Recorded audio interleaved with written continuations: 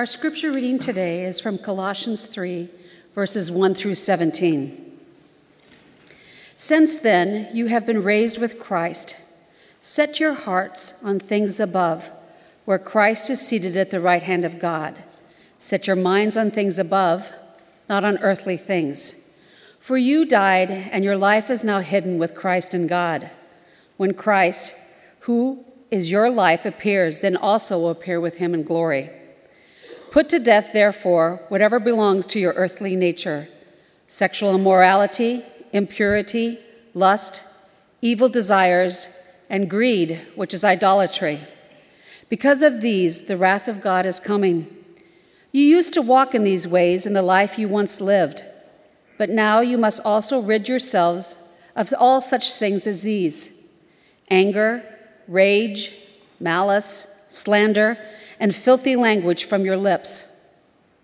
Do not lie to each other, since you have taken off your old self with its practices and have put on the new self, which is being renewed in knowledge in the image of its creator. Here there is no Gentile or Jew, circumcised or uncircumcised, barbarian, Scythian, slave or free, but Christ is all and is in all. Therefore, as God's chosen people, holy and dearly loved, clothe yourselves with compassion, kindness, humility, gentleness, and patience. Bear with each other and forgive one another if any of you has a grievance against someone. Forgive as the Lord forgave you. And over all these virtues, put on love, which binds them together in perfect unity. Let the peace of Christ rule in your hearts, since as members of one body, you were called to peace, and be thankful. Let the message of Christ dwell among you richly as you teach and admonish one another with all wisdom, through psalms, hymns, and songs from the Spirit, singing to God with gratitude in your hearts. And whatever you do, whether in word or deed, do it all in the name of the Lord Jesus, giving thanks to God the Father through him. This is the word of the Lord. Do people ever complain in church? How come some of you are being sarcastic right now? You don't like the question, right? Thanks. So actually, I think people start complaining before they even get to church. Take a look. Jesus, I am late for church. I'm just going to speak this parking spot into existence right now. Just name it and claim it, Jesus. Oh, for heaven's sakes, use the crosswalk. I have the fruit of the Spirit, but y'all need to move. Ooh, she is going to wear that into bounce your eyes. Bounce your eyes. Jesus, give me a miracle. I need a ram in the thicket. I love this church. It's just like come as you are. You know what I'm saying? How do I look, though? Does the jacket go with the shirt? Oh, good Lord. Guests, single parents, expected mother. Who doesn't have a parking spot these days? I have been here 27 years. I deserve respect. Oh yeah, go ahead, take my parking spot. She probably needs Jesus more than me, honestly. Use your mirror. How long does it take to back out of the... Jesus, give me strength. This is so honestly, there better be coffee. There better be coffee. Y'all are gonna make me park in a handicap spot. Oh look, there go the homeschoolers. I swear if somebody took the last jelly donut, I will. Don't make me get out of the... I will move hey, are you on the ministry team? Not today, okay? Oh, you're gonna drive a Lexus? Okay, I know where your treasure's at. Not in heaven. The sermon series is what? Putting others in front of yourself. Oh, this doesn't apply to me. I mean, for heaven's sakes, move out of the road. Look at this truck. Where are you going? A church or a Trump rally? Finally found a parking spot 15 minutes late. Oh, it is way too cold out here, but you better bring a shuttle or I will watch this service online. I just thought, I'm just having fun, sorry. I just thought that was fun. But I think about, that attitude of complaint and the culture of complaint that we, I think, live in, not just in the church, but I think in our nation, in our culture. But I think about that. Part of that is because we have to live with other people. Today we're talking about a life of community and looking at Colossians and what Colossians has to say to us about living in community with others. And here's the thing, there are no perfect communities. And that's part of it, is that there are no perfect people, there are no perfect communities, and yet we have to be in community. So God says you need community. In fact, we all recognize that we need to be in relationship with other people. We need friendships, we need community, and yet at the same time, sometimes it's difficult to be in community with people, because especially if you got a guy like that who's always complaining about everything, that becomes hard and difficult to deal with in the community. So I think that Paul tells us some things this morning about what we're to do individually and corporately to be in community and to live a life of community. But I want to point out the very first verse of Colossians chapter 3 sets the stage for the whole section there. Paul says this in Colossians chapter 3:1. He says, "Since then you have been raised with Christ, set your hearts on things above where Christ is, seated at the right hand of God."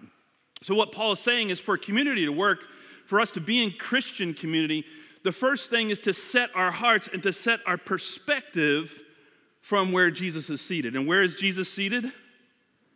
Where is Jesus? I just read it. I just told you, right? Right? You with me? Stay with me. Forget about the video. We're in the sermon now. But where it's seated at the right. So what does it look like to have a perspective seated at the right hand of God? Right? You know, my wife and I don't know if you've seen my wife, but my wife and I standing next to each other, but she's 5'4" and I'm 6'1". And we share a car.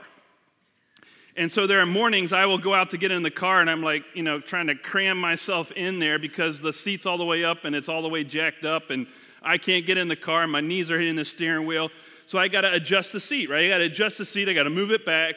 And then we have a manual pump thing on the side. And so I've done this enough. It's 17 pumps down to get me. And so, right? So I have to do this. And so every time, and so when she gets in the car, she's got to get in, she's got to move the seat up, and she's got to crank the seat up 17 times, right? So we have this constant thing going on, back and forth as we share this car. But I thought about that. What are we doing when we adjust the seat? What are we doing, each of us are doing, so that we are sharing the same perspective when we drive, right? That's what we're doing. Paul is saying, as Christians in Christian community, we have to share the same perspective. And what is our perspective to be? Seated at the right hand of God. That is our perspective. And so you and I have to make some adjustments. Some of us have to make more adjustments than others. Let me put it that way, right? Some of us have to make more adjustments. Some of us have to pump 17 things. Or maybe some of us have to do maybe just 3 times. I don't know. It depends on who we are and what it is, right? But for us to be in community, we will have to make adjustments so that we all set our perspective the same, seated at the right hand of God with Jesus. That's the perspective for Christian community. And then Paul launches into his lists. If you've ever read the Apostle Paul, he likes lists. And I would divide his lists up into this. Those things that we need to personally do, us individually, the things that we need to adjust about ourselves. Adjustments that you and I need to make. So the first question, and then there are some corporate adjustments we need to make as a community. But first of all, what are the personal adjustments we need to make? Well, my first question here is this. What are you wearing to church today? What are you wearing to church today? And I'm not asking about your clothes. Because what's supposed to be set, what's supposed to be adjusted, what's supposed to be at the right hand of God? Our hearts. So my question is, what is your heart wearing today? What did you come in here wearing today? What is your heart attitude? What was that guy's attitude? What was his heart wearing as he drove to church? You see what I'm saying? What is the attitude? What is the attributes that you are carrying in your heart as you come to worship today? What are you wearing? Because I think it's either filthy rags or a tuxedo, right? I mean, that's what Paul's talking about. He's saying, what are you clothed with? What is your heart clothed with? What are the attitudes and the attributes and the virtues of your heart? And what is in your heart today? If God were to look at the heart, which God does, God doesn't look at the outward appearance of us. God looks at the heart of people. What would God see in your heart? Filthy rags or a tuxedo? Well, let me explain what the filthy rags look like, because Paul says there are 5 filthy rags that we're to take off and actually burn. That means strip. That basically Paul's saying get undressed. Get your heart undressed. Take off these things. He says sexual immorality, impurity, lust, evil desires, and greed. Notice these are all inward desires that basically Paul says you're supposed to put these things to death. You're to get rid of them. You're to take these things off of your heart, disrobe your heart, undress your heart, and you burn these things. You get rid of these filthy rags in your life. So that's the inner stuff, right? And notice that those are things that would destroy community, wouldn't it? Notice those are desires that get in the way of relationships. Notice those are desires that get in the way of community and do damage to relationships, those inner desires. The next thing, the next list Paul says, is that, but furthermore, he says there's 5 more things you need to take off. There are 5 more filthy rags that you need to take off. And he describes them in a very, I think all these go together. Anger, rage, malice, slander, filthy, another way to translate, or abusive language. That is not the way we talk to each other in community. Because what does that do? That damages community. That damages relationships in community. And now it's not that Paul deals with this subject of anger all throughout the scripture, but, I think a lot of our culture of complaint, right, probably is coming from that place of anger or frustration, right? And so part of what Paul is saying is part of that you have to get rid of. That maybe there's something going on inside of you personally that you and I need to deal with in terms of anger or rage or malice, slander, filthy language, abusive language. And basically these are outward expressions of anger. And I know there are 2 forms of anger expression. There are some folks who fly off the handle in anger. They're the rage, right? Thank you for the confession here. I'm seeing hands go up. They're like, I'm ready to confess, Pastor. Good. But we fly off, right? We just go off, and it's a rage, it's anger, it's an outburst, and so we fly off. But I think the other way that we express anger is more like it seeps out. Those are the passive aggressives. And I think I run into those more in the church because we think we have to be in community, right? We have to be Christians, and so what we do is we stuff our anger and we pat it down, and then it just seeps out like toxic waste out of our lives, right? And so I can't go back to the video this morning, right? When he's driving around the parking lot, he's like letting out, right? He's got his rant going, right? How does he behave when he gets in church? I don't think he does that. I mean, he's got some other videos, by the way. Go check out his videos. He's got other videos about the church, but I think, we could be like that in the parking lot, and then we come into church and we're like, oh, how are you this morning? Good to see you. I'm blessed. I'm good. I'm just joyful, right? And you're really not, right? That's passive aggressive. That's leaking out. And then we leak out anger by going and complaining to other people and speaking slander about other people and never really addressing the issue. And that's what we do, sometimes in the life of the church. We leak it out. We don't burst it out. So the problem is not anger. What Paul is saying is how you express your anger is important in the community. How you deal with it, how you communicate, how you're in relationship with one another, and how you can do that is important. And it has to do with your heart. It has to do with what you're wearing in your heart. I was pastoring a church, and one day sermon I thought was halfway decent, and I'm standing at the back of the church. I'm greeting people as they come out. And I didn't realize that this had happened, but I forgot the Lord's Prayer in the service. And we were supposed to have the Lord's Prayer in the service, and I forgot, It's not the first time, and it won't be the last time. Just warning you, I will make a mistake. So I'm out shaking hands, and he is seething. He's not the I'm going to seep it out guy. He's the I'm going to let it out guy, right? So in front of all these people, he comes up to me, doesn't shake my hand. He says, you forgot the Lord's Prayer. How about I forget to give to this church? And I was like, whoa. And I said, well, I did? I didn't even realize until that moment. And I said, I didn't realize that I missed it. I'm sorry, that's my fault. You're right. Sorry, I missed it. And then he said, and then he just kind of said a few more things under his breath, and he stormed out. I thought to myself, whoa. And, then all the, what's going on inside of Matt about community, right? So you get defensive, you get angry yourself. Now, really, that's really just, and then everybody around is just kind of shocked, but everybody kind of did one of these, That's Christian community for you. Yeah, that's right. But I thought about it, and the more I thought about it, and then here's the other thing I had to do was pray about it. And I actually confronted him later that week. And I didn't confront him and say, what you did was wrong. You should never publicly humiliate the pastor. I didn't do that. I went to him and I said this, are you doing okay?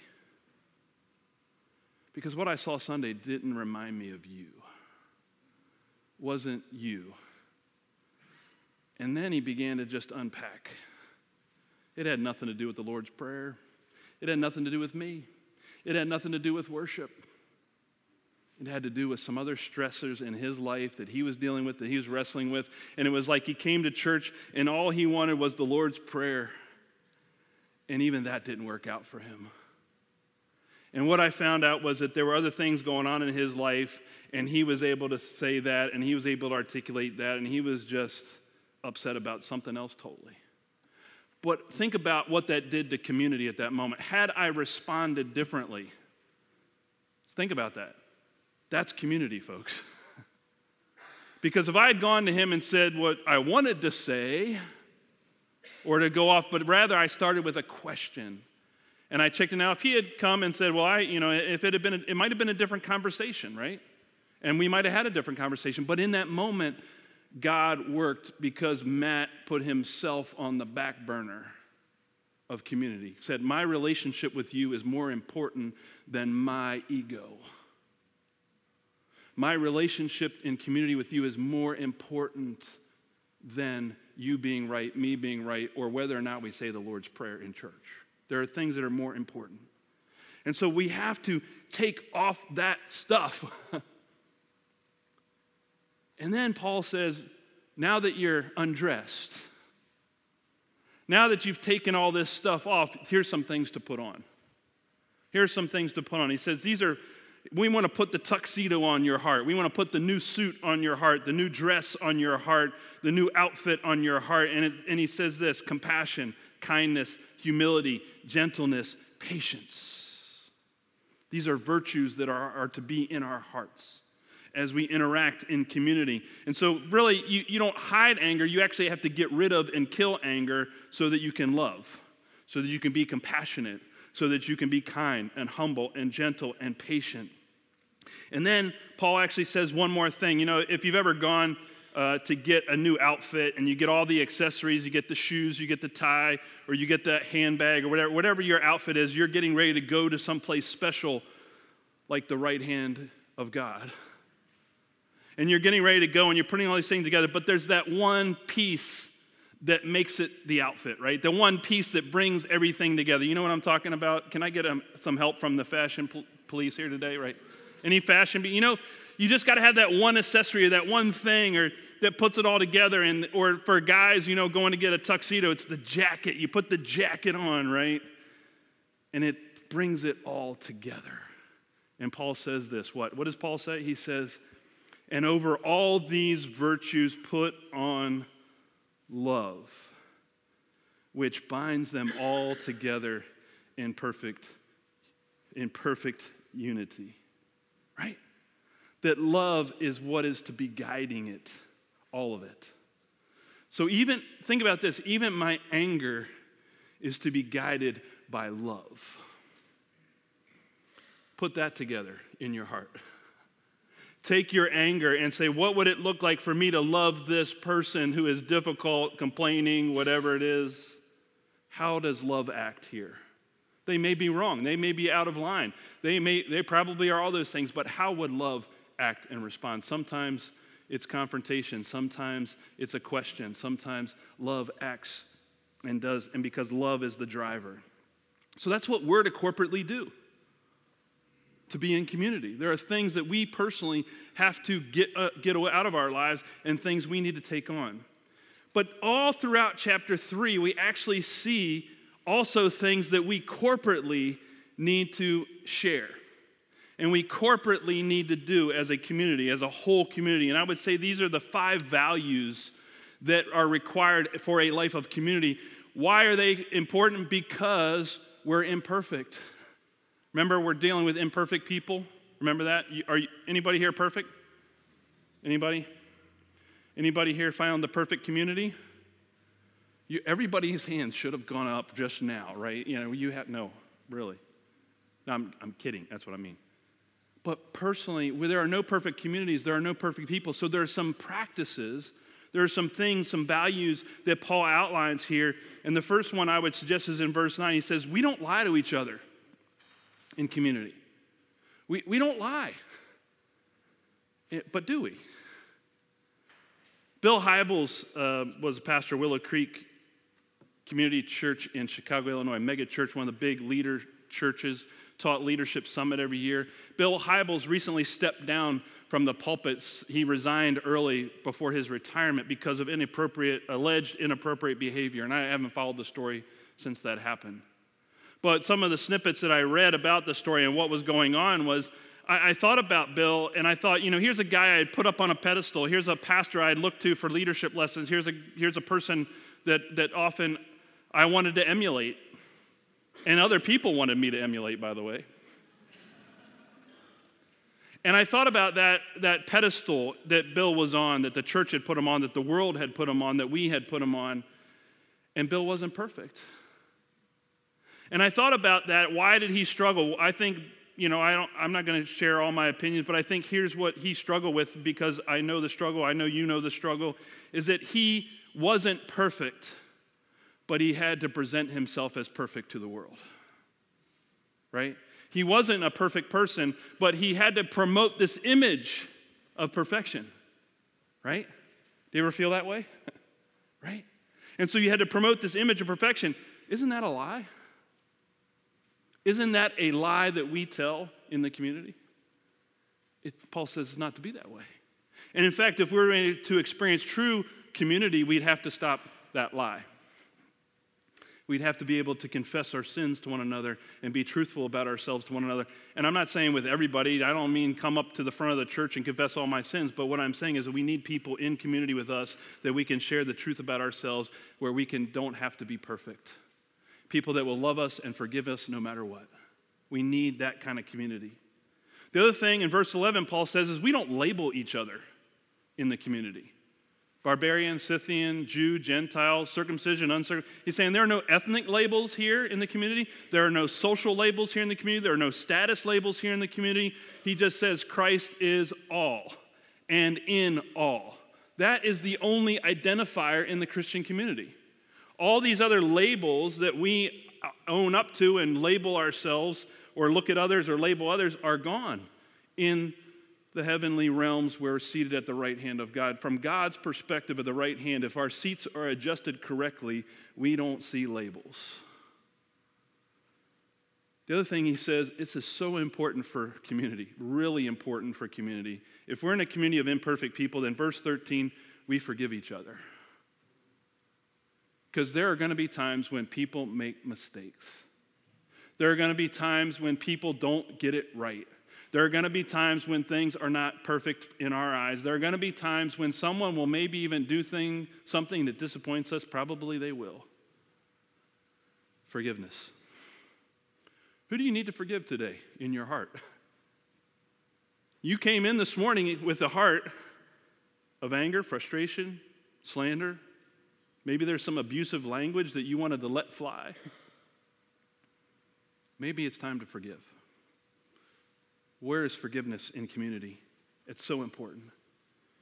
Verse 15, Paul says we're called to peace. We are to promote and work towards peace in our community. That may mean, going back to that, what I said a little earlier, that may mean that I've got to set aside my need to be right so that I can honor my relationship with this person.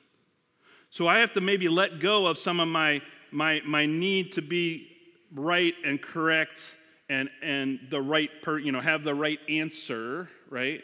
My answer is better than your answer. I have the right answer, you have the wrong answer. We may have to let go of some of that ego-driven stuff so that we can seek peace in our relationships. And that in community we honor relationship over being right. Isn't that what God did? God looked into the humanity, God looked into our lives and said, you're not living the way I want you to live. And who's right in that particular scenario? God. God is right. And yet, Jesus was sent into the world to do what? Make peace with us. While we were yet enemies of God, Jesus came for us. While we were wrong and God was right, God still sent Jesus to make peace. But God didn't stay up in heaven and say, I'm right, you're wrong, humanity, I'm done with you. That was not God's response. God's response was, how do I make peace with a people who won't listen? How do I make peace? And the last thing that Paul says, which is not in the text, it's in the Greek, but I would say it this way: we sing grace in the Christian community. We sing grace. If I were to literally translate the Greek here, it would say this: with grace singing in the hearts of you. With grace singing in the hearts of you. What is that? So what's in our hearts? Grace. What's in the heart of Christ sitting at the right hand of God? Grace, mercy, peace. Ha. You there yet? Have you made the adjustments? Have you pumped the seat up enough? Not higher in your ego, but more humble so that you can see grace. I love that idea of singing grace, because what is grace? Getting something you don't deserve. We deserve death, we got life. We deserve judgment, we got mercy. We deserved to not be loved, but we were loved deeply and with grace-filled love. Man. That's the way God works. And that's the way Christian community works. That's what it is. So is grace singing in your heart today? Because that's a community I want to be a part of. I was at the Garden Tomb in Israel on a trip with pastors, 20-some pastors. And you would think that pastors would know how to sing grace. I'm going to tell you, that was not the case. We had traveled together through Israel. We were on a tour to learn about the Holy Land. I was so looking forward to the trip. And yet I found this group of pastors, some of them were not able to get along. And I remember thinking, this is not what I expected, right? Like, I thought we'd all have this great time together. So community was not quite there. I expected it to be there. It wasn't there for a variety of reasons. Maybe a lot to do with Colossians chapter 3. Culture shock too, maybe. But I remember at the Garden Tomb, we were going to celebrate communion. And a couple pastors came and they were leading the communion service. And we're all standing there in this circle at the Garden Tomb. And we're going, I would say this is how I would describe it. We were just going through the motions of communion. You know, it's like asking plumbers to go do a plumbing project on their vacation, right? You know, asking a pastor to do communion on their, you know, it's like, you know, so we're just going through the motions of grace. We're just going through all the things that we're supposed to say and supposed to do, and it was kind of like, can we get this over with so we can get on to the next thing? So that was where I was. But across the way, across the garden area in Israel, was another group. And they were singing, and they were smiling, and they were Korean and singing in Korean. I could not understand a word of what they were saying or singing, but there was such joy and grace over there. And I still remember this moment. And I remember standing there with a group of pastors celebrating communion, and they were over there celebrating communion, and there was joy, and there was grace, and they were enjoying each other, and I thought to myself, I want to go over there. I don't understand what they're saying, I don't know what they're doing, but I want to go there. Folks, when it comes to the church, I want to go there. I want to be a community that sings grace. and love and peace and humility and kindness and gentleness. That's the community. Don't you want that too? Isn't that the community that God calls us to? To sing grace, no matter what language, because it comes from where? The heart. Let's pray together.